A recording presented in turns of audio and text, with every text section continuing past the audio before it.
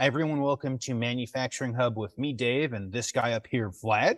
We have made it to episode 76, and we have an Operational Excellence Roundtable featuring Max Krug and David Kreitzler. Max, Dave, welcome to the show. Thank you guys for being here. Great. Thanks for having us. Yeah, thanks, Dave. Excited to be here. Absolutely. Thank you, guys. So we are going to let Vlad do some emceeing of this. But first, I wanted to make sure that we allowed Max to reintroduce himself and Dave to introduce himself. So Max, would you mind introducing or reintroducing yourself to the listeners of this show? Okay. Max Krug. My background's in manufacturing. Spent most of my career in manufacturing, a little bit of distribution, education's in industrial engineering. Spent my whole career, working on continuous improvement stuff. Went off on my own in 2005, then sort of rebranded myself in like 2017 as Future State Engineering because I was tired of doing point solutions. And it's like, well, we can actually engineer what your future state looks like. So my organization now, what we do is we help companies create that blueprint of what their future state, what they want it to be, and help them achieve that. That is amazing. I will shout out, Max and I have a show together called On the Shoulder of Giants, and we're getting ready to launch batch 2, where we've got 5 or 10 episodes coming out talking about all of the tools that you can use for operational excellence. So thank you for that, Max. David, would you mind introducing yourself, please? Yeah.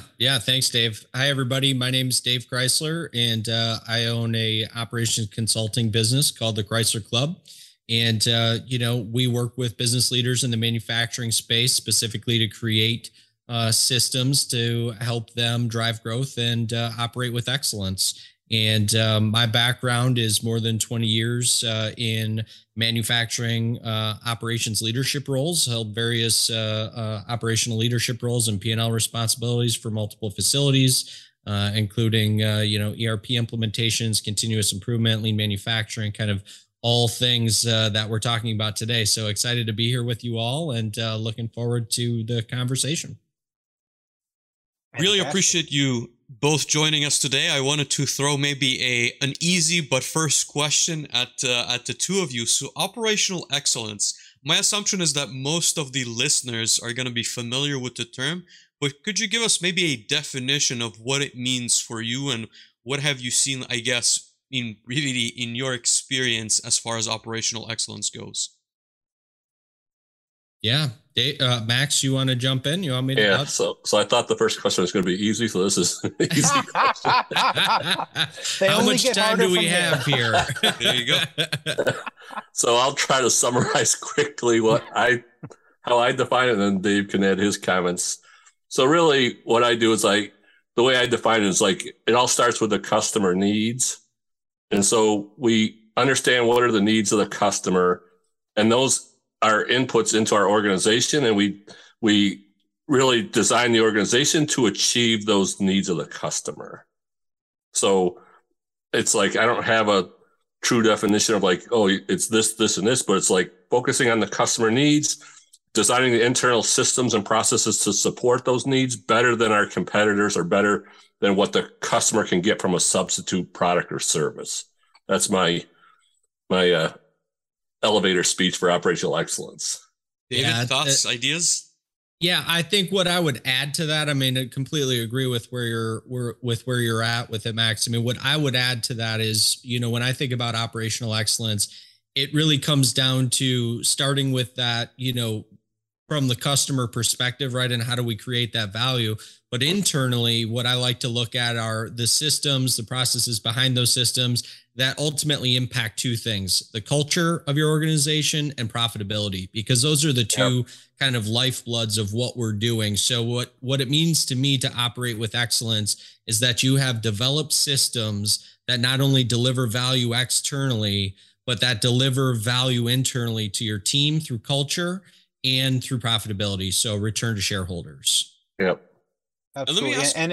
I was going to say, if I may go ahead and add on, right? So I certainly come to operational excellence much more through the automation space, as I would imagine many of our listeners are, right? So I think of operational excellence as the people and the process side of the people process technology kind of offerings, and what we as automation and manufacturing very much talk about, right? So it's creating a system within your entire organization so you can be successful, and then creating systems within that so that people can go and do the best jobs that they possibly can. And as from the technology side, I came to operational excellence because, we go deliver a theoretical piece of technology, and I've seen most of the training is an engineer is typing engineering PowerPoints on their laptop while you're driving to site on the last day to go give a 20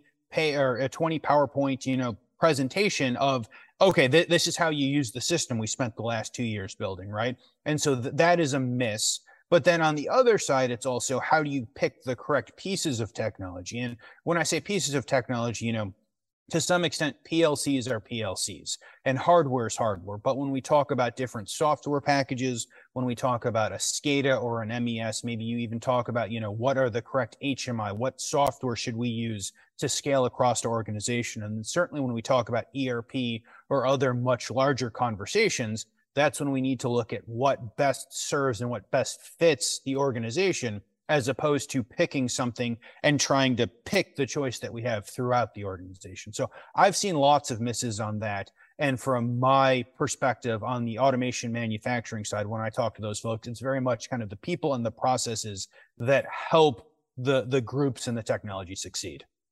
Yeah. Yeah. I think to add, go ahead. Go ahead, Dave. No, I was just going to add to that. I mean, I think to kind of put that into a bucket, Dave, what I end up seeing is when you hear the word business systems, right? Or systems as we often refer to it, almost everybody's immediate thought is technology. And, when we break that down, and we were talking before we got rolling, it's the planning, people, process. Technology is included in that, right? It's the 4 key pillars, I call them, but technology is at the end of that, and they all have to work together. That's the system, right? Yes. You layer in the technology. And so I wanted to add that because I think there's a lot of confusion just in general when you talk to people. What's a system? And then you hear, well, what's a process and a system? And how do all those things work together? They work in unison. Those 4 things work in unison to develop and create these systems that ultimately allow you to, grow, to, operate with excellence, to reduce waste and, improve quality and fill in the blank, right? I always looked at technology go ahead. I looked at technology as an enabler, right? It's not the silver bullet. It's not the solution. It enables us to get to the next level. Yeah. But if it's not applied correctly, it's just going to create more problems. Yeah. That's a great point, because you can utilize, I like that word specifically, Max, because you can utilize it positively and negatively, right? Because it really can go either way depending on what specific thing we're talking about. So can we maybe break down the 4 pillars? I think that would be an interesting conversation to have as well. And I would maybe reiterate the sentiment coming from an automation background is that you hear a lot of, I want to say, different, more like tools rather than methodologies, or you hear about like Lean Six Sigma, you hear about, like sampling of your process, you hear about systems. For an automation engineer, a business system does not necessarily translate to what is applied to the whole business, but rather maybe, as Dave mentioned, like a PLC and HMI. So I think there's a lot of maybe confusion or overlapping wording. Could you break down the operational excellence pillars for us, and so we can maybe dive into each area at least a little bit? Yeah, I'm happy to take that. I mean, from my standpoint, when I talk about those things, it's planning, people, process, and technology. And I always say it's in that very specific order. And each one serves its own very specific function. The planning cycle can be at multiple points throughout, the creation and, improvement of the system. But when it comes down to it, business systems are really created through, planning and people. Okay. And they involve process and technology. So to me, that's the best way to kind of define and break all of that down. And how do they work and play together? I'll leave it up to everybody else to jump in. And also, I look at it as you look at the organization as a system. right? So a system is a combination of interdependent and interrelated processes. So if we don't understand how those processes interrelate and are interdependent, right, then we start to put in sub-optimization or subsystems, right, because the process isn't working correctly. So one of the indicators I look at when I go into companies is when they're having problems is like, what subsystems have they put in place? Oh, I got my little spreadsheet over here where I keep my own data because the ERP never gives me what I need, right? That's a subsystem. It only took 13 minutes for Excel to come up. Let me ask a question on that, like last thought, right? So I obviously like understand that there's a need to document and understand your own systems, but in your experience, how good are the, I would say, like manufacturers at doing that, right? Like, so when you show up to a site and you most likely as a first step ask them, well, have you started with the process of mapping your entire like product flow, or it could be any like subsystem or the entire business? How good is that model usually? And like, what's, I guess, like if I'm trying to understand like the next step also, like what does it truly take to maybe get to a good position, right? Just understanding our business. From my experience, the first time I do a map like that, I use value stream mapping as a technique. It's probably the first time anyone's ever looked at the organization as a system. That's my experience. I'd like to hear what Dave's experience is. Yeah, I would agree with that, Max. And here's what ends up happening. I find most often, right? You ask the first question that you did, Vlad. Do you have all your processes documented? When's the last time, you've kind of developed the value stream map, those types of things, right? So that's question number one. And inevitably people say, oh yeah, here's all my documentation. So my next follow-up question is always, when's the last time it was audited, right? Because that is the real meat behind it. And whether it's an internal audit or an external audit, by engaging, folks like us, that's really, where the rubber meets the road, because it doesn't matter what's been documented. What matters is what's happening on a day-to-day basis. Yep. And if there's no audit trail behind that and they can't answer, oh, we have it on a quarterly audit schedule or whatever it happens to be, then kind of what you're dealing with. And then you can start to work towards, all right, to Max's point, well, let's start with the value stream map. Then we're going to have to break down and start getting into some, more detailed process mapping. We're going to have to be looking at what the KPIs are telling us to say, where are areas of improvement throughout this. And people usually have a feel for those types of things, but yeah. And Vlad, if I may kind of add on, I think to your initial question, are how good are manufacturers at this? In a word, terrible, right? I would say generally that they're very bad, but that's because they've never gone through, one of these exercises in the past. Perhaps they almost certainly don't understand their business, or at least their floor, their plant as a system. And even if you go look at specific subsystems, right? So I'm doing a project, or I was doing a project with a very particular company, right? So they have a filler and they have a bunch of issues with downtime on just that particular section of the line that's part of a much larger, chunk of their organization, right? So it's a core component, but it's, 1/100th of the organization. And we were going to do some troubleshooting work. And so as part of that, I'm like, okay, how many, pieces of machinery are there, right? So there are 10 pieces of machinery. And I'm like, okay, how many sub pieces of machinery are there, or systems on there? And they're like, oh, we have no idea, right? And literally, actually, the first answer was 60 or 70, right? So there was a very particular answer. And I'm like, wow, what are the odds it's a round number like that? This is awesome. We'll go block diagram it out, and then we can do some troubleshooting and training based upon that.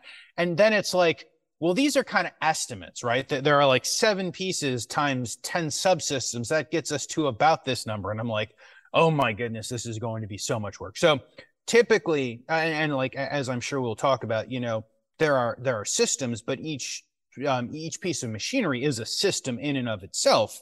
And it is very difficult to, at the core, troubleshoot what the problem looks like if we don't understand what the system that is the machine, or the system that is the line, or the grouping of machines look like. Yeah. And I want to. Oh, go ahead, Max. I wanted to piggyback on what you said, Dave. So I agree. It's like they have the documented procedure, and then what happens is we get so far deviated from that. So a key element of the operational excellence is the link between people and process. We need to build accountability into the process. So when I say that, a lot of people don't know what that means. But if we build accountability in the process, we stop that process of continually deviating, and then we're way off target, and then we don't get the results. We're like, why are we getting the results? Because the processes that we designed aren't being executed the way they were planned, right? So that's the linkage. Yeah. And then, for most people in that space, right, from an operations leadership standpoint, the easy thing to go to is we have a people problem, right? Yep, how many times have you guys heard things like, well, these people out on the shop floor, they don't know what the heck they're doing, right? if they would just care, right? Exactly. And the other thing I wanted to tack on to Dave, what you were saying, and kind of goes back to Vlad, how you started the question, but most of these organizations, and I've kind of found it doesn't necessarily follow a revenue band, but most of the manufacturing organizations kind of run on triage. Mm-hmm. And so that's what I think is the root cause behind, that deviation that Max, you talked about. It's just a consistent level of triage. And until you start to take a look at your business like a system and start to diagnose the problems systematically, then you're going to continue to be in this triage exercise. So, I think that's where it all stems from, at least from my experience. Let me ask you maybe a clarifying question on that last statement, plus what Dave was mentioning on the filler project. How do these conversations initially start? And I guess my thought is, are manufacturers looking at a specific piece of machinery and this is something that's running terribly, we're looking for someone to look into it and improve it? Are they looking at the whole business? Maybe we're looking to grow and get to the next level of, productivity in our specific line. How do these questions or initiatives come to be or to originate, I guess?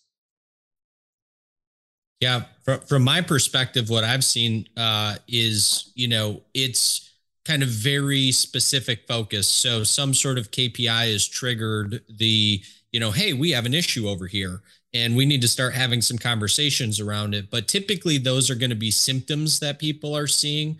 It's not, nowhere near what the real problem is and nowhere near what the root cause of it is. So it's, peeling back that onion, so to speak. But it typically, at least in my experience, starts with, some pretty specific pain point based around a KPI that they've measured to say, hey, boy, we're spending a lot of money on, rework. Why is that? So those types of things. And I would agree 100%, Dave. It's the two things I see is lack of looking at their organization as a system, and then being able to do root cause analysis and problem solving. Those two things alone, it's like people just struggle. And so somebody, I guess, if I understand that correctly, needs to ask a certain question, right? Otherwise, they could be having a chronic issue that's unresolved for years, if not decades, right? Which is probably what is being experienced in a lot of cases, right? It's just no one's really looking at the right place to even ask that question, even though it may not be the root cause, but it's still a present indicator that something is, I guess, wrong. Yeah, because go ahead, Max. I was trained by Dr. Goldratt, and so Dr. Goldratt said, "What's the definition of an expert? It's a person that can ask the right question." Yeah, 100%.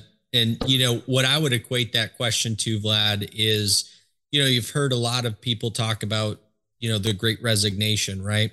Mm-hmm. And when I look at what are the symptoms, we see turnover, we see those types of things, the Great Resignation. But when you start to dig back, what do we uncover? We uncover, leadership that doesn't necessarily effectively communicate. We find a lack of systemization, a lack of, culture and engagement and empowerment. Those are all things that, systems and creating effective systems can resolve.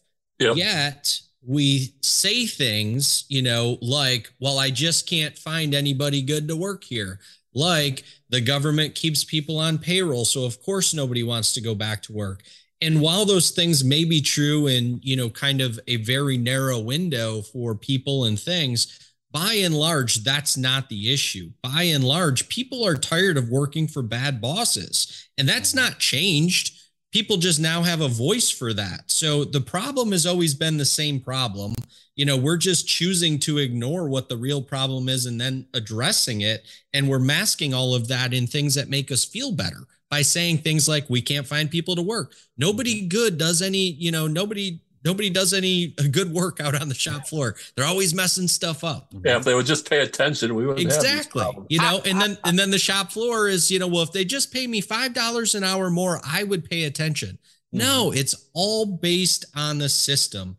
The system has provided a way for you to skirt the system and not follow the process. And, from a leadership standpoint, you are not investing in that infrastructure to eliminate waste, to reduce error, and to, mistake proof the process. I think it was Deming that had a quote that said, the system is designed perfectly to give you the results that you're getting. It was him, and that's 100% true. It was.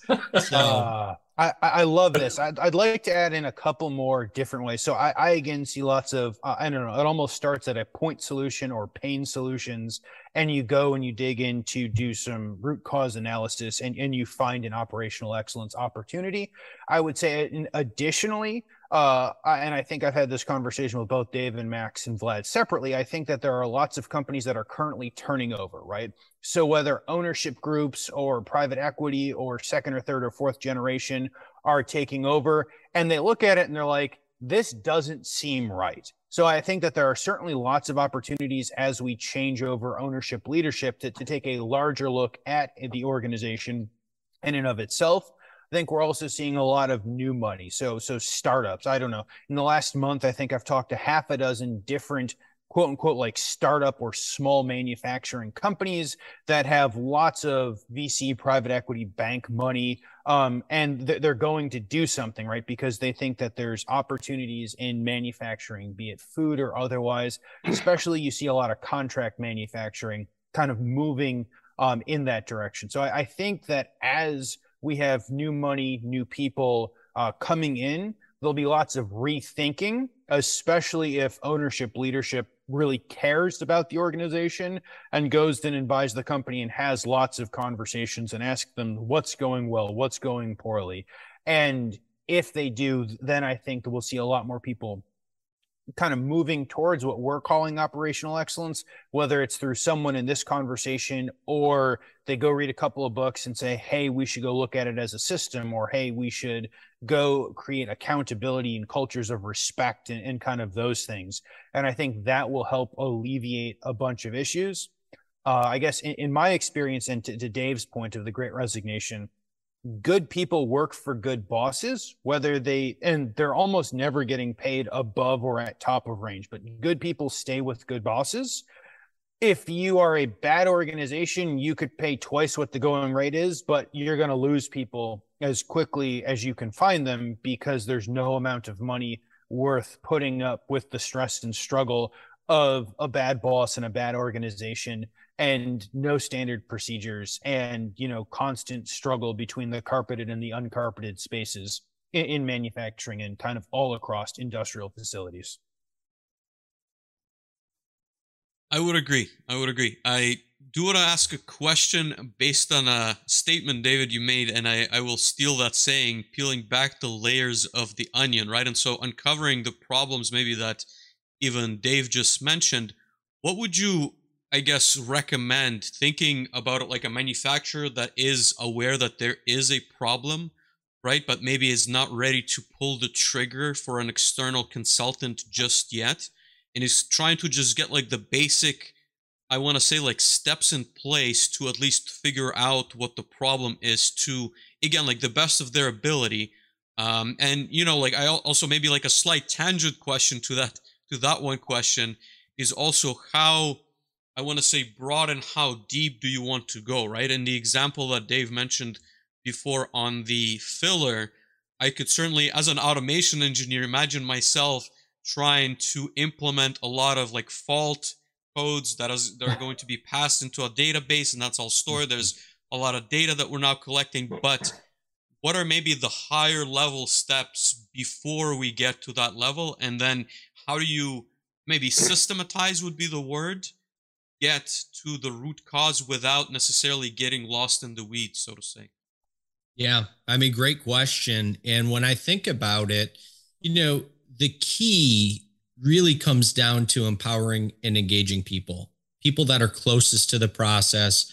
As you start to look for waste and different improvement opportunities, engaging people that are, adjacent to the process. So if there's somebody out there that wants to get started with any type of, kind of operational excellence or start to work towards that, from my standpoint, it's not so much about engaging an expert. And that's really what you're doing if you engage somebody on this panel. I've spent more than 25 years doing this. I've made a lot of, poor choices. I've learned a lot of hard lessons in those years. And so you are paying for that experience.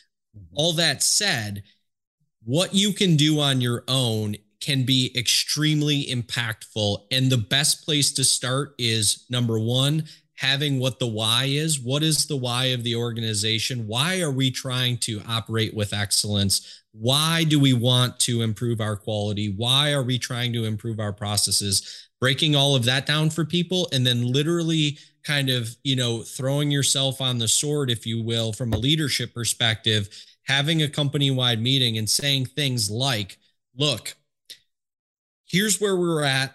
Here's where I'd like to go. Here's why I'd like to do this. Here's how I think we can do it together. And oh, by the way, I'm going to maybe make some mistakes. I'm going to maybe make some missteps. I'm looking to you guys to not only hold me accountable, but to help give me the ideas, give us the ideas if it's a large organization that you have multiple layers of leadership in there.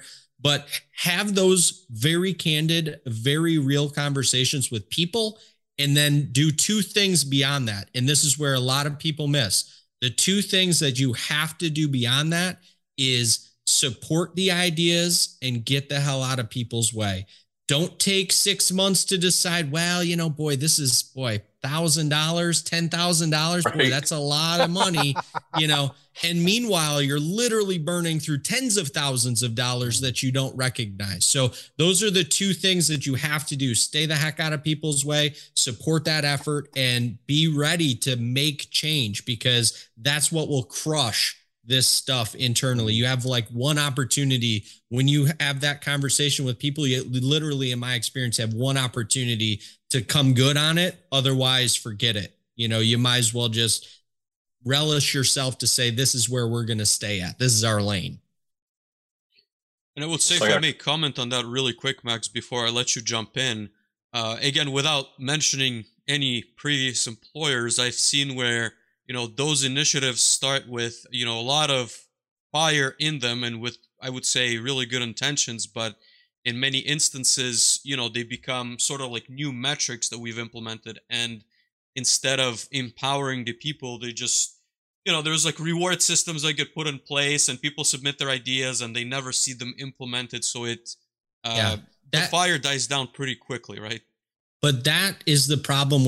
That's why I laid out what I did in the way that I did, Vlad, because it's really, in my experience, it's the why that's missing. People are doing it for the wrong reason. They're starting out with I want to increase profitability, but they're doing it in a backhanded way. Instead of just being upfront to say, look, I want to increase profitability because I'd really like to go into this new market. And to do that is going to require significant capital investment. And in order to do that, we really need to improve our overall quality. We need to improve our efficiency and utilization. And so people go about it the wrong way. And when that message gets communicated out to people doing the work, they feel very slighted. And it's very difficult to get behind that message when you don't get the full picture. So it's about, communication, effective communication and transparency. And if you do those things well, you could lead an army into victory. It's crazy what can happen in a very short amount of time with a very limited amount of resources. I believe it. I haven't seen a transformation personally, I guess. So that's why I'm always a little bit skeptical based on what I've seen, at least in my experience. Max, sorry, go ahead. So a couple of comments. So I agree with Dave. I actually have an experience. So I went into a company and it was a union environment, and the union and management was like fire and gasoline is the best way to describe it. And so they wanted to, to Dave's point, there's unlimited opportunities for making improvements. And so you got to start. So what I did is we did the value stream map. I took an area that was a big problem area. And what I did is I brought the team in and I said, okay, I just want you to complain about your job. So I let them complain about all the issues in their department. I just made a list on the board. And I said, okay, let's take this list and make a problem statement from this list. Right. And so they came up with a problem statement. I said, okay, I want you to think about solutions that can solve this problem.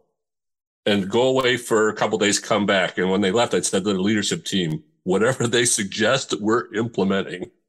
I don't care what the suggestion is, because nobody's ever listened to them. And do you think if they come up with an idea, they're going to let it fail? No way. Yeah, it's going to be, I want to prove a point. And to tack onto that, Max, I mean, I have seen multiple transformations, Vlad, to get to your point, where, but it really is a leadership buy-in situation and that support factor. And when you kind of, that's why I say, fall on the sword, so to speak, when you approach it in that method and, to Max's point, you engage those people and you start to listen, they know the roadblocks because they're literally dealing with them every day. Yep. And, it may have been a while since you've really been in the weeds with people and seen the things that they see on a consistent basis. And again, so often you talk to leadership and it's like, yeah, but, Joe's jaded and, he's been here for 30 years and, we tried some of his stuff and he doesn't know. And it's like, well, but, did you really? Did you really? And, what was like your takeaway on what he was saying versus you intently listening and then peeling back the onion of what he was saying? And then, oh, by the way, how about we involve some other people to have, that input intermixed with other people that kind of touch the process? It's all of those little aspects that really go to ensure that kind of, sustainability and adoption that leads to the long-term transformation. Absolutely. And if I may add on to that. So when I go and I talk to organizations, I guess mostly internally myself, I look at it, is it a complete turnaround situation? Are we gutting everything they have, building from scratch and starting over? And that's kind of one thing. And none of this would necessarily directly apply to that. But if it's not, and I would say the vast majority of quote unquote good organizations are stable organizations, right? We have people at the organization that should know the answers to these problems. And in that instance, I basically say, you pull together a group of people who know what they're talking about, and they have 90% of the answers that you're looking for, right? And the goal of the expert, the goal of the consultant is to get that 90% out to help add the 2 or 3% that they know and to figure out the 7 or 8% that is unknown in there. And that is the transformation process, right? So you can get 90% of the way there with the knowledge in a good room of people who actually care. It just boils down to the 1, do we listen? And 2, can we implement quickly enough to get some of those quick wins? And as soon as we turn around the oldest, the people who have been there 20, 30, 40 years, and if we can get them on our team, they're never letting anything fail, right? If we can get the people who have been there the longest to join our team, they're going to drive the entire organization forward, and they're not going to let the organization fail, because they are the pace setters of the employees. So I would say that is kind of number one. And back to Dave's other point, when I go in, depending upon what when I go in and have these conversations, depending upon what it looks like, yes, you could talk about these kind of in flowery language, or you could go say, hey, let's go do some calculations and calculate what it means to the profitability and to the bottom line, right?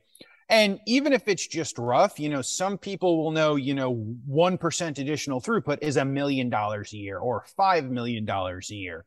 And even if those are just rough numbers, and even if you're only saving a couple percent or adding a couple of additional percent, that's huge dollars to the bottom line for $5,000 or $10,000 or $100,000 to go ahead and implement these solutions. And that being able to show the additional profitability of not just now at this moment, but year over year is a very good way in order to get the rest of the C-suite bought in, especially on the financial side, and then you stop worrying about it. And then as soon as you have a project that is allowing you to increase profitability of your organization, then everything becomes much easier, right?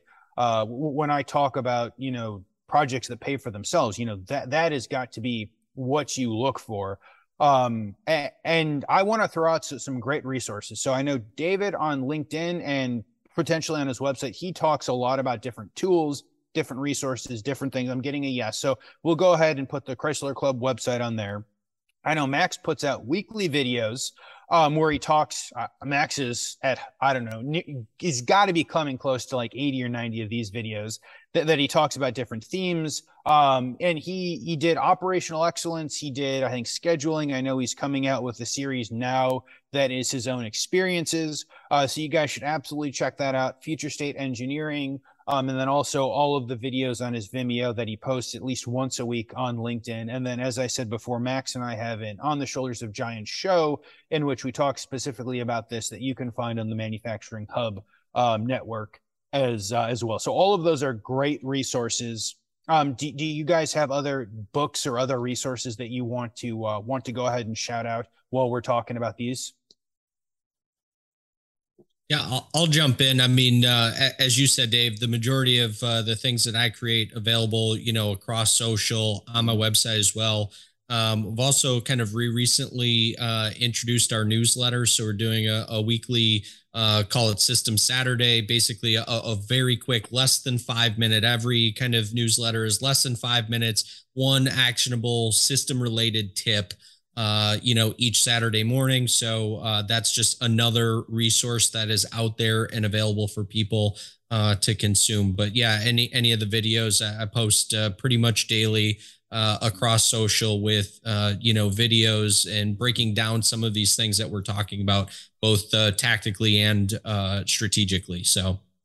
Absolutely. Max, do you have any other resources? I know you are a resource in and of yourself. Yes. Do you have any other resources, either stuff you've made or books or otherwise for people to take? I think it's a good opportunity to go to conferences. I know during COVID, a lot of conferences went virtual, but there's so many good conferences you can go and learn from. So that's another great resource. Yep. And there's a lot of usually experts speaking at those conferences. So it's a huge learning opportunity. Yeah, the top couple you could mention. Look out for. I know the Theory of Constraints is having one the end of October in Orlando, and then I didn't realize that will be a good one. What's the Manufacturing Excellence? They're having one in Dallas, also about the same time frame.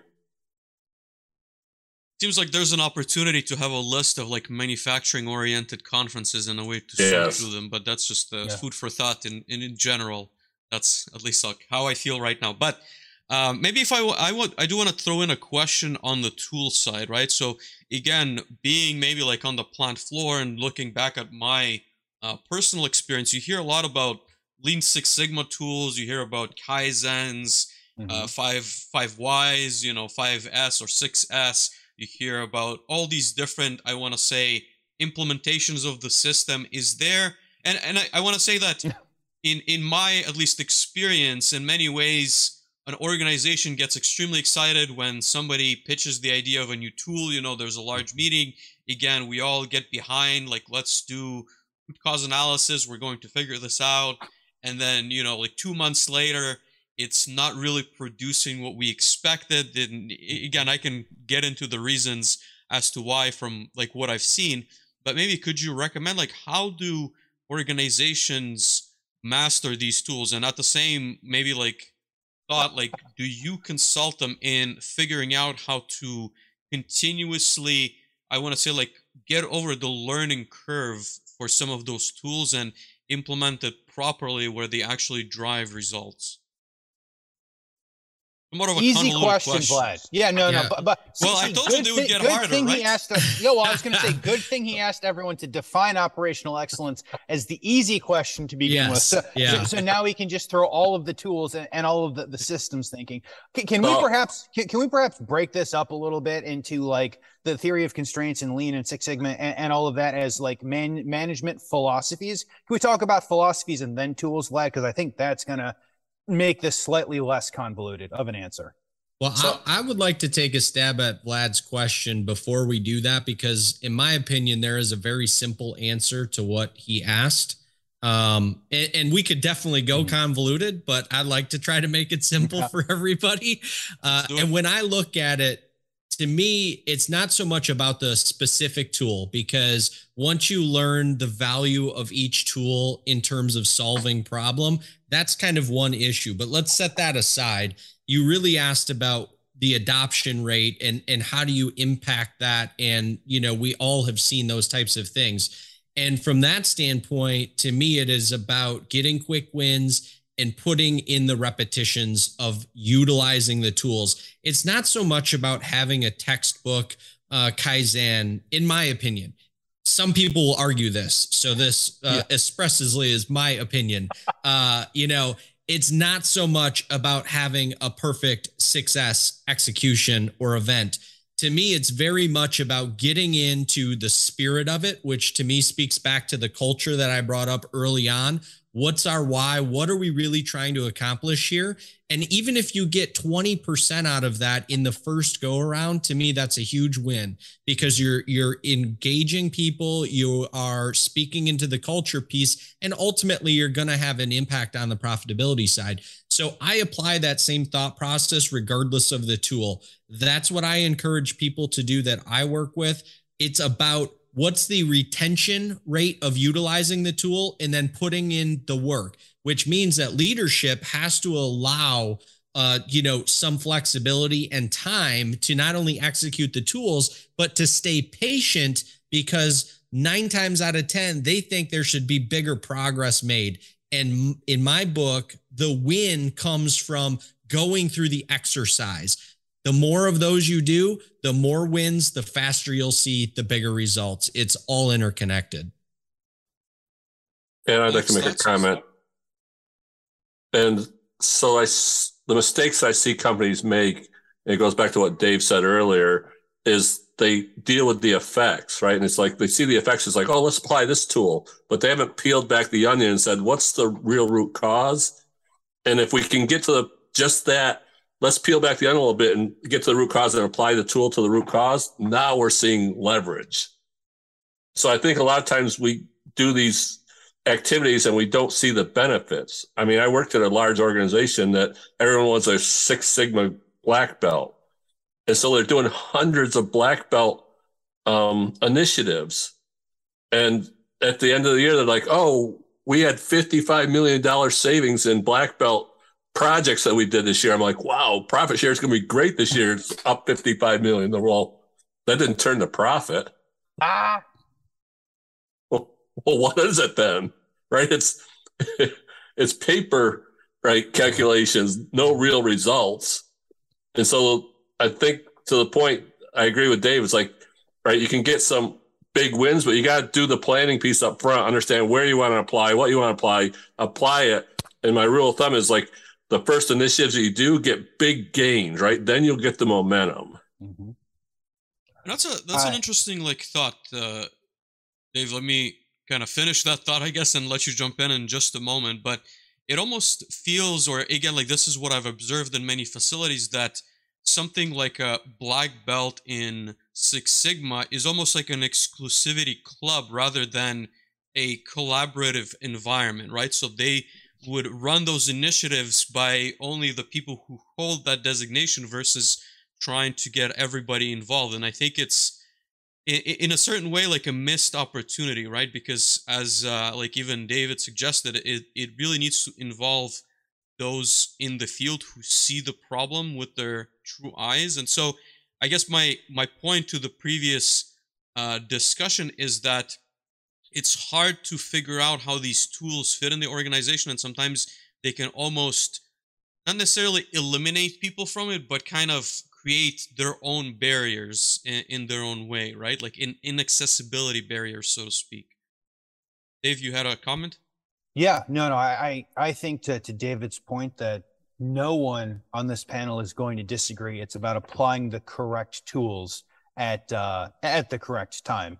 And the value of operational excellence is generally people who know more than just Lean or more than just Six Sigma or an LSS black belt or something along those lines, right? So I think the value is having a broad and wide toolkit.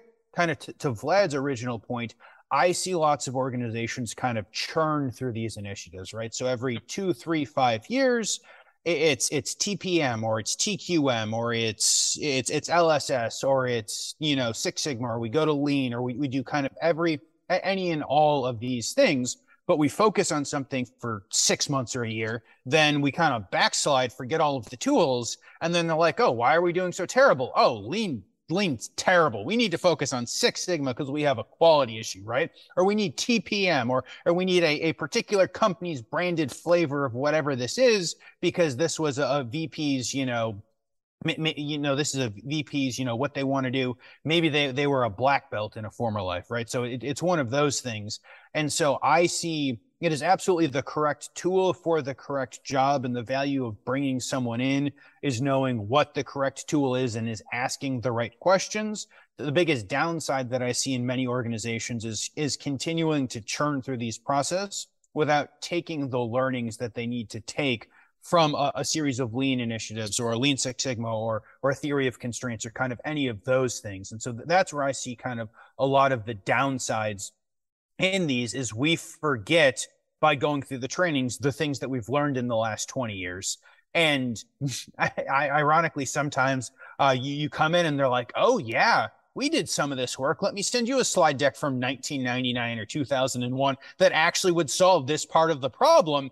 Oh man, I wish we realized that we've had this tool and these answers for 20 years, right? So I would say that's kind of to Vlad's initial point of the whole smattering of all of the different theories and management styles and tools. It's very much the right tool for the right job, and the skill becomes understanding which tool or which system in order to apply to that. And Vlad, I want to continue this conversation, but we do have some people to thank. So we want to thank Phoenix Contact for sponsoring this theme and the entirety of the month of August. And as part of that, we are happy to announce that Solus PLC, Vlad and his group that we talked about earlier, has about a month ago launched the PLC Next course, right? And so the course covers how to get started with the platform, and maybe Vlad's gonna hold up his PLC Next that's currently on the floor. Karim we've got it mounted, ladies and gentlemen. Karim didn't have one to pick up, and it was disappointing for all of our watchers the last couple of weeks. But no, so the course covers how to get started on the platform, to create the program flows, how to implement ladder logic, structured text, and function block based on the IEC 61131 standards, as well as external communication. So we've got the hardware configuration, the PLC Next Engineer OP, PLC programming, that software package, the OPC UA communication, the Modbus implementations. I know that we're coming out with some MQTT at some point in the future. And if you guys listened from a couple of weeks ago, PLC Next has the PLC 1000, which is the extension module, which turns the PLC Next into a Profi-safe controller. And we're going to commit Vlad to adding that to the course at some point in the near future, because I'm reading the ad and I can do that sort of thing. But no, go ahead and check out solusplc.com if you want to go ahead and get in that course. And again, we want to thank Phoenix Contact USA for sponsoring this theme and their continued support of the community. Vlad, throw it back to you. I do want to discuss the technological aspects I want to say of operational excellence, but before we get into that, I want to also, go to our previous conversation where we kind of slammed the metaphorical Joe on the third shift. That's maybe not doing his part and has been for many years. Joe, I want to ask you because I think I get this question a lot, right? Like, as I want to say, as an engineer in manufacturing, I go to the production floor and there's going to be techs or other engineers who are asking the question of, I'm looking to improve the process. I understand the process. I have, a list of ideas, and I'm having a really hard time getting buy-in from management. So I want to maybe also ask a broad question of how would you consult someone on getting through to management that there are good things that we could be implementing, and perhaps people who are listening to us talk right now have new ideas or are reignited, so to speak, to go and make some changes. How do you recommend that they approach that situation? David, you want to go first? Yeah, I'm happy to jump in. I actually just created a video speaking exactly to this point.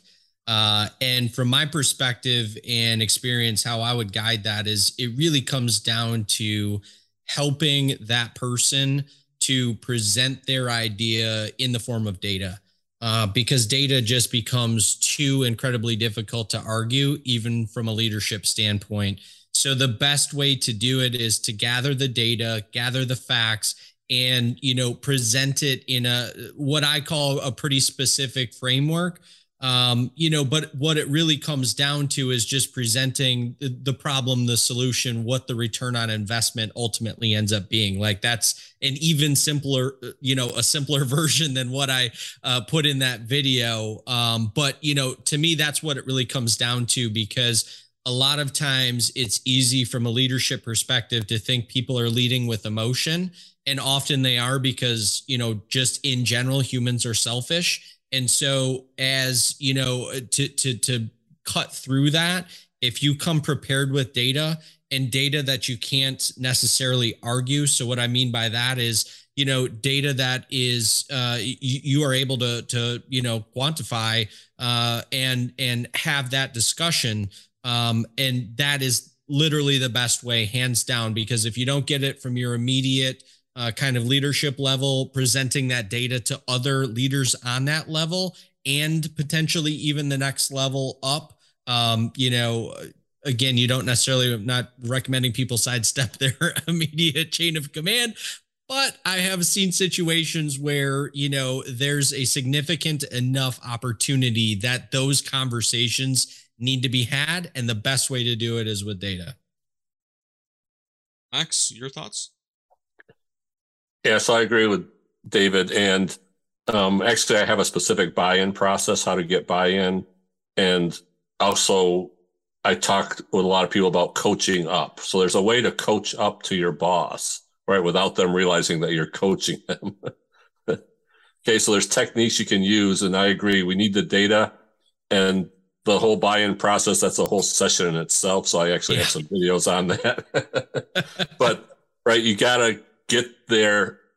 You got to take them through that process, and you got to speak with data, right? I agree with David there. Maybe elaborating.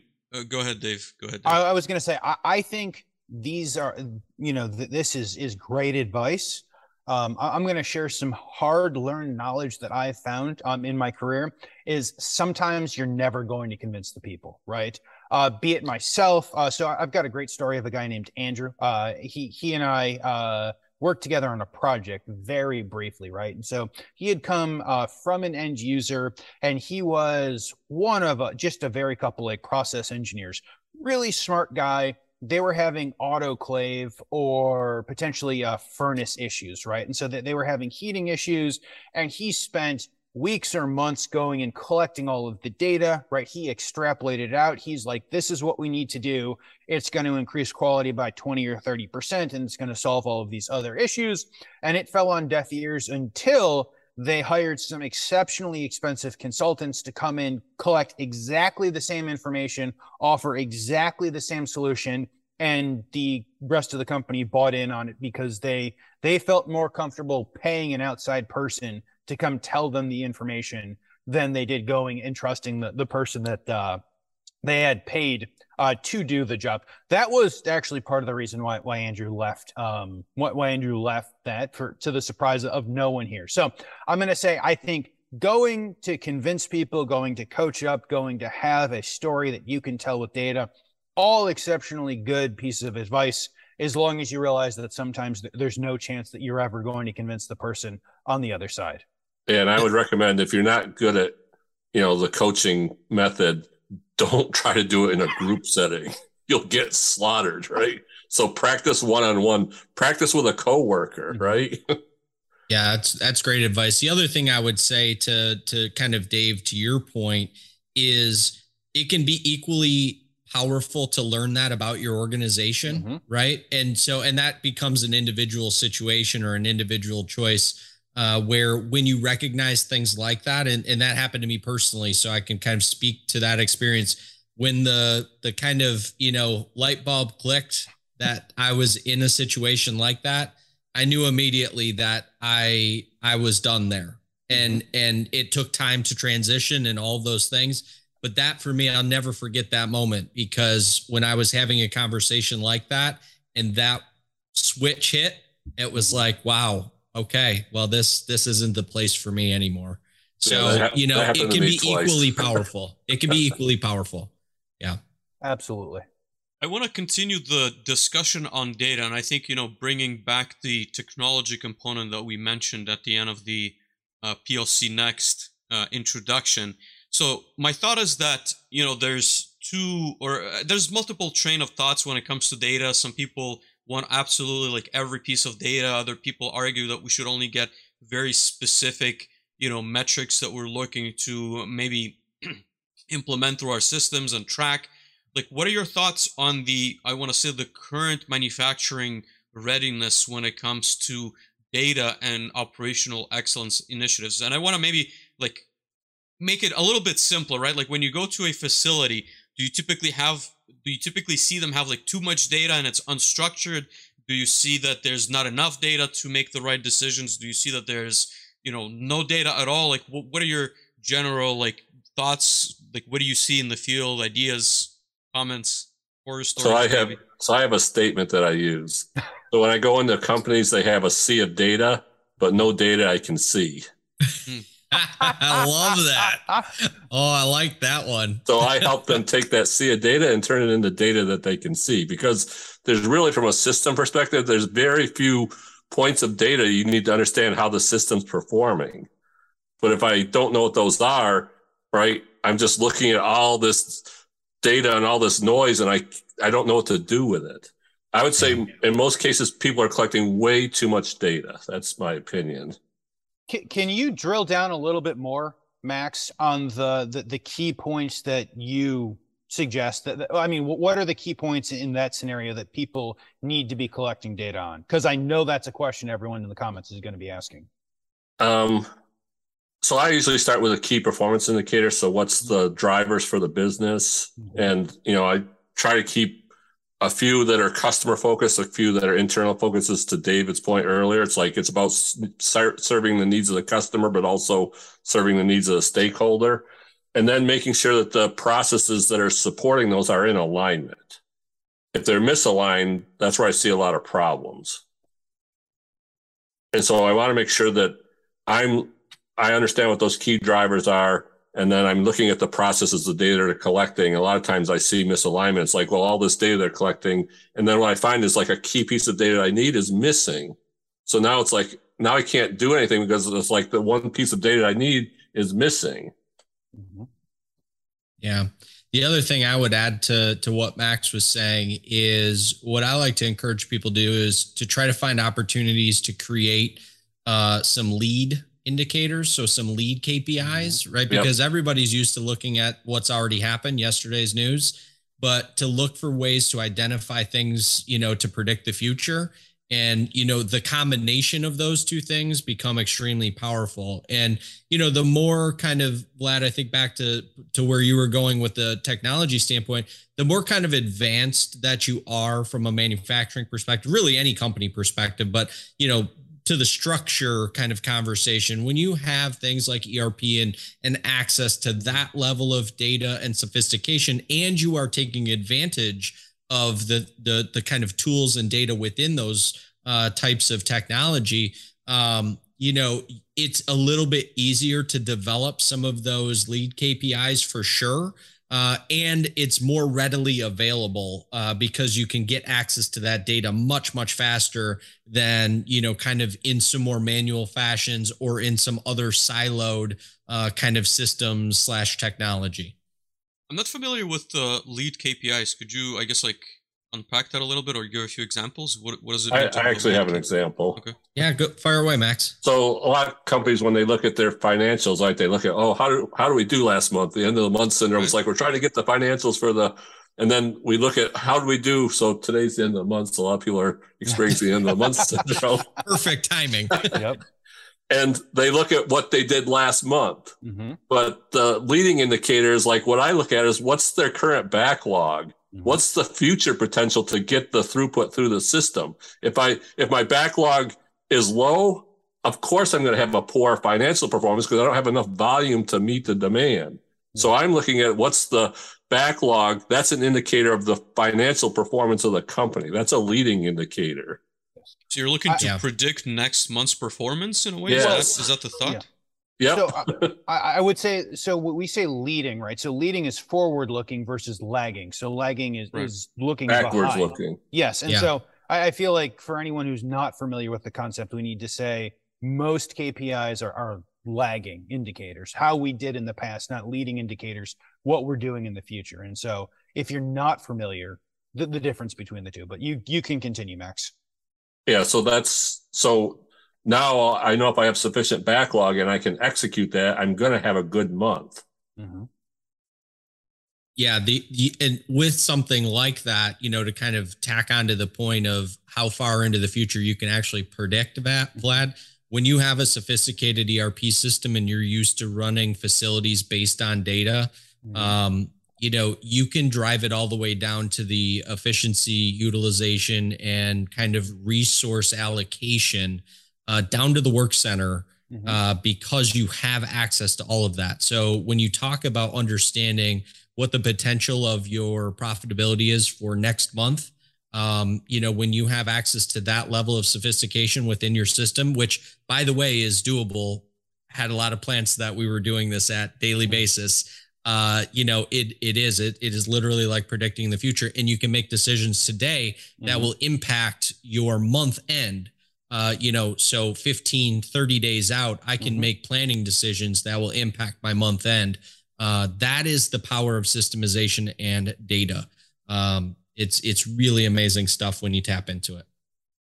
Interesting. And my assumption is that you would need to, cultural buy-in as well from the people, right? To kind of transform maybe that train of thought of always looking behind, right? So there's maybe an oversimplification that we're discussing here, but probably a lot of effort takes place to kind of shift the mindset. Am I correct? I would say 95% of the data that people are looking is lagging, right? They're looking at past performance. Nobody's looking forward. And the other thing I would add to that, kind of to that point, Vlad, it's kind of one of the, I go back to one of the questions you asked a little bit earlier. It's how do you simplify these things when you maybe aren't that technologically advanced, right? Because a lot of manufacturers out there aren't. Well, you could do things by monitoring what your inbound activity look like. Well, how many conversations is customer service having on any given day? And treat that as a KPI, as a lead KPI. I know if I'm having 20 conversations a day, chances are I'm going to convert 5% of those. Chances are that's going to result in a 3-week, turn time, which is going to hit my fine. You can play it all forward, but you have to be thinking about it from that kind of perspective, which is a different mindset than what most people do. Most people are used to just reading what's already happened and saying, man, we had another bad month. What the heck are we going to do this month? Right. And by the way, it's already the first, you're already too late into this month. So that's what I've observed many times for sure. It's an interesting thought. Like I said, I've not seen it done that way, but I could certainly see the idea and the benefit to thinking more into the future? So when we talk about KPIs like that, right? So it's very much organizational KPIs, and typically, Vlad, when you and I are having conversations, we're talking about MES, or we're talking about SCADA, or we're talking about information, that data that we're pulling from PLCs to potentially feed into some machine learning in the future. These are much higher. These are much higher numbers, right? So some of those may matriculate upward into the KPIs, but organizationally, you need to have a core, 4, 6, 8, 10 KPIs that the organization is looking at. And in theory, so we've talked about in the past on this show of the CEO going and pulling up a dashboard on their phone to see how the organization is doing, to see if the facility is running, right? You're going to have that. But in theory, they really want to see those, 4, 6, 8, 10 numbers. And they see if all of those numbers are at the appropriate levels. They know that their facility is good today, and they know that their facility is going to be good next month and into the future. So that is kind of, when we talk about KPIs and the reason we have leading KPIs, that is very much at that.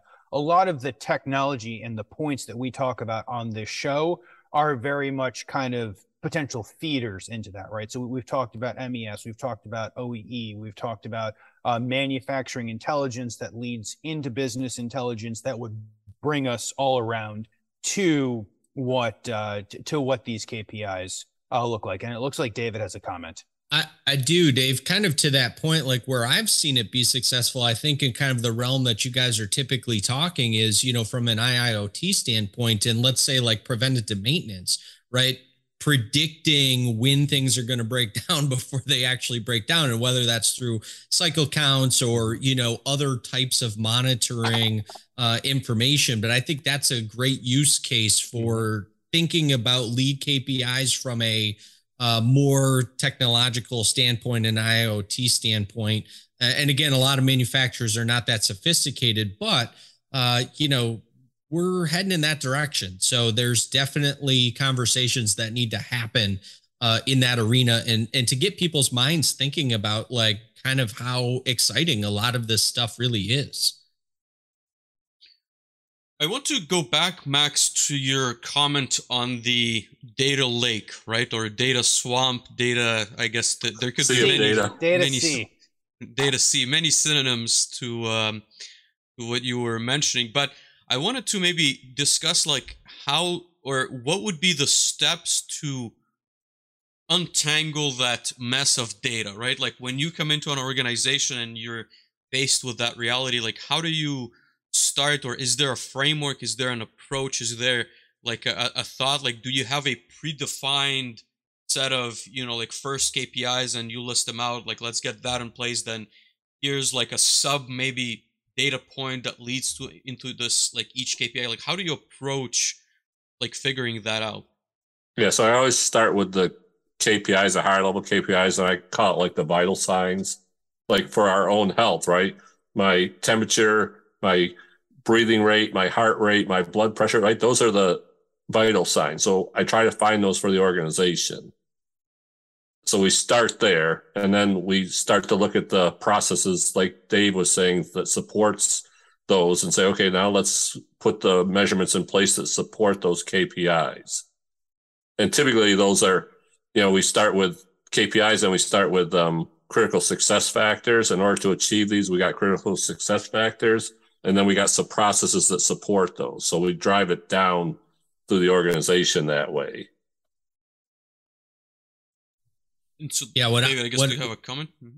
Yeah, what I would add to what Max was saying is that, it's going to be kind of dependent on what the goals of the organization are. So it's kind of difficult to lay out. I mean, everybody knows revenue, gross profit, net profit, those types of things. But beyond the surface level and those, high level vital signs that will be typically similar across the board, you're going to have things where if an organization's kind of go to market is focused around quality, well, that needs to be a KPI. And then taking that one step further, what about quality is it?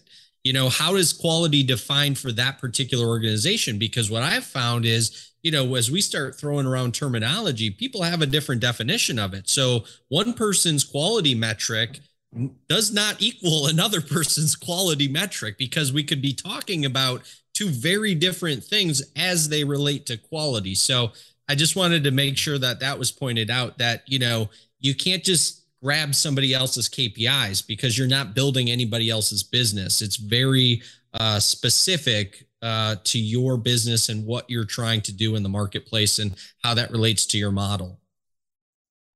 And speaking of that last, I guess, like train of thought, so me and Dave in the past have had several discussions, I want to say, of, I guess, like two thoughts, right? Like number one is having cross-industry experience, right? So imagine consulting with maybe like a background in oil and gas, and you're going to observe a company that makes, I don't know, snacks or any like food and beverage product.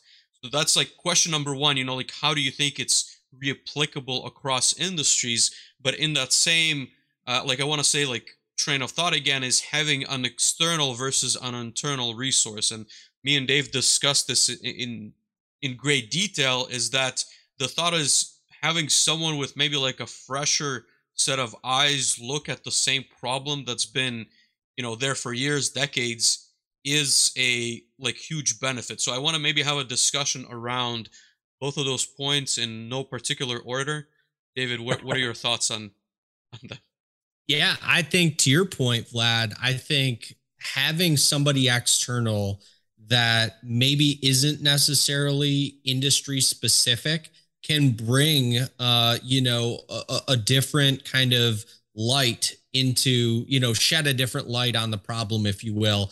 But that, in my opinion, has to be coupled with people that have, deep subject matter expertise. So, while I've spent more than 25 years doing these things, there are still going to be things, because I've not been in the weeds for, so long, and I'm looking at high level strategy and tactical things, right? You have to bring in that subject matter expertise at the line level, if you will, to, get a clear and full picture. So I think there is benefit to having people outside of the industry, fresh ideas. They've seen different technological advances. So if we're talking about technology, they've seen things implemented maybe in this particular industry that requires some advancement there, versus maybe this other industry that can get by with, some more manual systems and processes. So I think there's value in engaging people that have a broad, range of experience.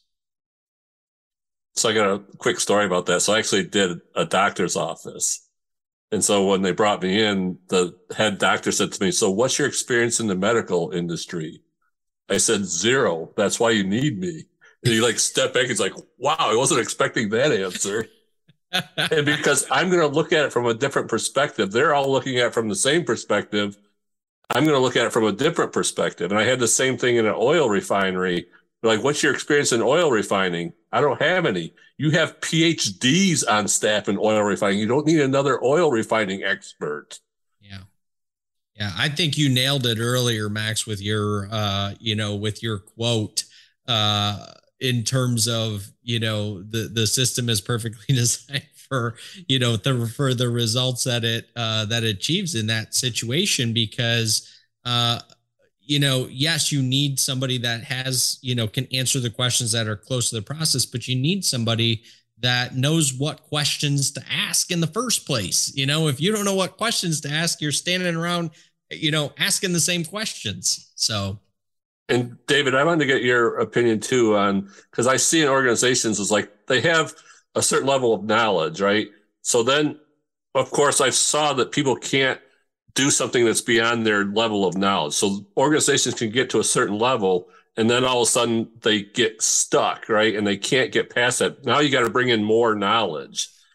Do you have any comment around that? Yeah, I mean, it's kind of the opposite of the brains at turnover situations, whether it's, a first generation to second generation business, whether there's high levels of turnover due to negative events. To me, it's the opposite of that brain drain, right? So same problem, said a different way.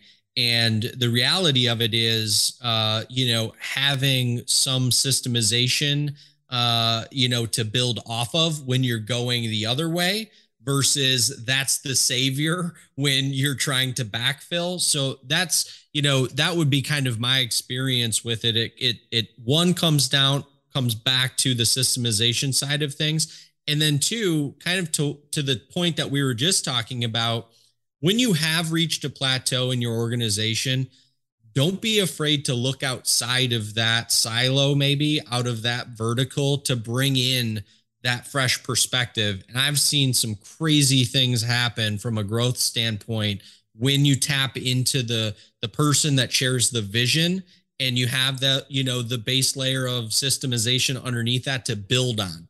So I look at it from that, same problem said two different ways. And the one thing that brings it all together is the systems. Just one way it's holding you up, the other way it's your base to build on further. Dave, did you have a comment? Yeah, no, I was going to agree with these as we've talked about systems. I'll say systems 7 more times in this comment just to really drive it home, right? But if you are coming in to go work on a system, if you look at a facility or facilities as a system, it doesn't matter if you're making peanut butter or refining gas or printing newspapers or making airplanes. Everything is a system. The intrinsic value that you bring are the tools that you have to go solve the problems and the questions that you asked. Back to my kind of earlier comment on good, stable organizations, which are the majority that I go in and work with, they have 90% of the knowledge. It's the person's goal coming in order to bring that knowledge out. As Max said, they have PhDs doing whatever in that. They have people who've been working there for 20, 30, 40 years. They're going to bring in maybe one person in the world that has more knowledge of that particular type of environment, but they're probably not going to be able to solve the problem because they're looking at, that person would look at it from the 50 years they had of working at one very particular place, as opposed to, let's look at everything in a system, come in with fresh eyes as has been described, and go kind of drill down to the actual root of the problem. Because again, most of those people have the answers trapped within them. They just don't know they have it, and they don't know how to bring it out. Yeah, I think that's a really good point, Dave. I want to, as we maybe continue or wind down the conversation, as we're already past the hour, I want to ask kind of like a fundamental / like training question, right? So we've mentioned a couple of resources in the middle of the discussion, but if a listener, again, this could be someone coming in from like a plant standpoint, and maybe they're realizing that we need someone who's good at operational excellence, and perhaps they want to train somebody internally, or maybe someone who's listening in who's in engineering or a technician and wants to learn more about how to maybe apply some of these methodologies. Like, what are your recommendations of how they could most effectively train themselves? And this could be, again, maybe like a couple of books I think would be interesting. I know like your websites certainly have a lot of information as well, but also maybe like in-person trainings that someone maybe willing to invest in would be interested in as well. Any thoughts, David, Max? Yeah, so what I'm trying to do, one of my core things is to be able to train people, right, and be able to have them apply the training. So I do a lot of training where it's hands-on. So we do the theory and then we do the application in their business. So it's not just me talking, it's actual application. I walk them through the process. That's why I do the videos. I actually working with a college now to do online courses. And there's tons of information in YouTube, right? It's like there's so much free information out there. It's like you just got to take the time, and it's like, don't be afraid to make mistakes. It's like, don't get analysis paralysis, right? Don't try, like, oh, I'm not ready to implement it. Try implementing, right? That's how I got my experience. It's like I failed so many times. It's like, well, don't do that again, right? And then try again. Yeah, so true, Max. I share a lot of those bruises with you. So, yeah, I mean, there's tons of stuff available on YouTube, kind of, tack on to Max's sentiment there. If you're talking about books and things to just kind of learn in general, whether we're talking about, quality management, kind of lean management, like all things under the sun, operational excellence. One of my favorite resources is ASQ. They have a tremendous website. So asq.org. Tons of free information on there as it relates to quality management. You can obviously become a member. They have a LinkedIn group that's really great. There's a Lean Six Sigma group on LinkedIn that is also really good, full of a lot of resources. Book wise, Max, you mentioned, being trained under Goldratt. I mean, that book, series of books is amazing. The Goal, there's so many. To me, it comes down to like, what's the medium you enjoy learning the most? Because there's tremendous podcasts, there's tremendous YouTube channels, there's tremendous books, there's tremendous online courses. Find the medium that, speaks to you and that you feel like you gain the most out of. And then to Max's point, don't be afraid to make mistakes, get your hands dirty, and, go through the iteration. The practice is much more important than the flawless execution. That stuff comes later, and you will see marginal improvement the more times you just try. So I think that's a good place to stop. There's tons and tons of resources out there for free and paid, wherever you want to go. And I would recommend getting a mentor. I mean, the Great mentors advice. I had were Dr. Goldratt and Dr. Deming, but most of the videos and stuff you can settle for one of us, I guess.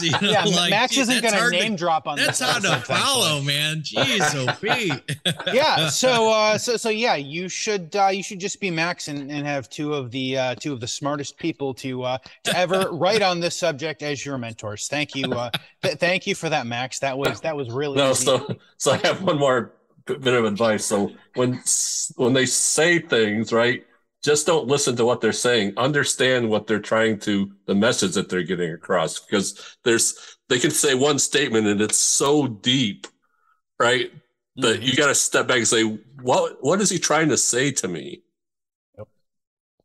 I think all of those are really good. I would say, to kind of add on to that, and I think we've discussed it a bit, but go take those things that you learn either through YouTube or through reading or through forums and blog posts, and go find ways to utilize those in your everyday life. So we talked a little bit about process mapping and value stream mapping.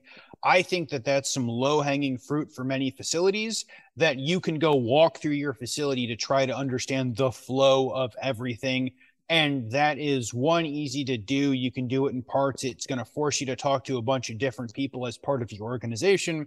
And then you're going to go see, issues and bottlenecks and other potential ways to go improve the facility as you go through that. So late 90s through mid 2000s, value stream mapping was like all the rage, right? There were people who would come in and do week-long seminars just on value stream mapping with management facilities, or with managements in there. And that was kind of the whole value prop, is we're going to go do value stream mapping. We're going to find ways to increase profitability. So tons of great tools out there on value stream mapping and everything else. And then, because Max and David won't, I was going to say, you guys can go check out Future State Engineering, go check out the Chrysler Club. I'm sure both of these guys would be happy to have conversations with you if you're geographically close, or otherwise, on ways that they can go help you either in the short term or in the long term as part of as part of what they do all day, every day. I know for a fact that Max has 400,000 hours worth of PowerPoint trainings available to himself. He spent years of his life dumping all of that out on PowerPoints, and he will murder you on any particular topic if you want to sit there, and he will just go ahead and talk you to death in both a good and potentially a slightly bad way, because people would be dead with that. But I know we are getting close. Vlad, I'm thinking we go have final thoughts and allow everyone to go around and give final thoughts or any feedback or suggestions. Are you good with that? Yes, sir. Awesome.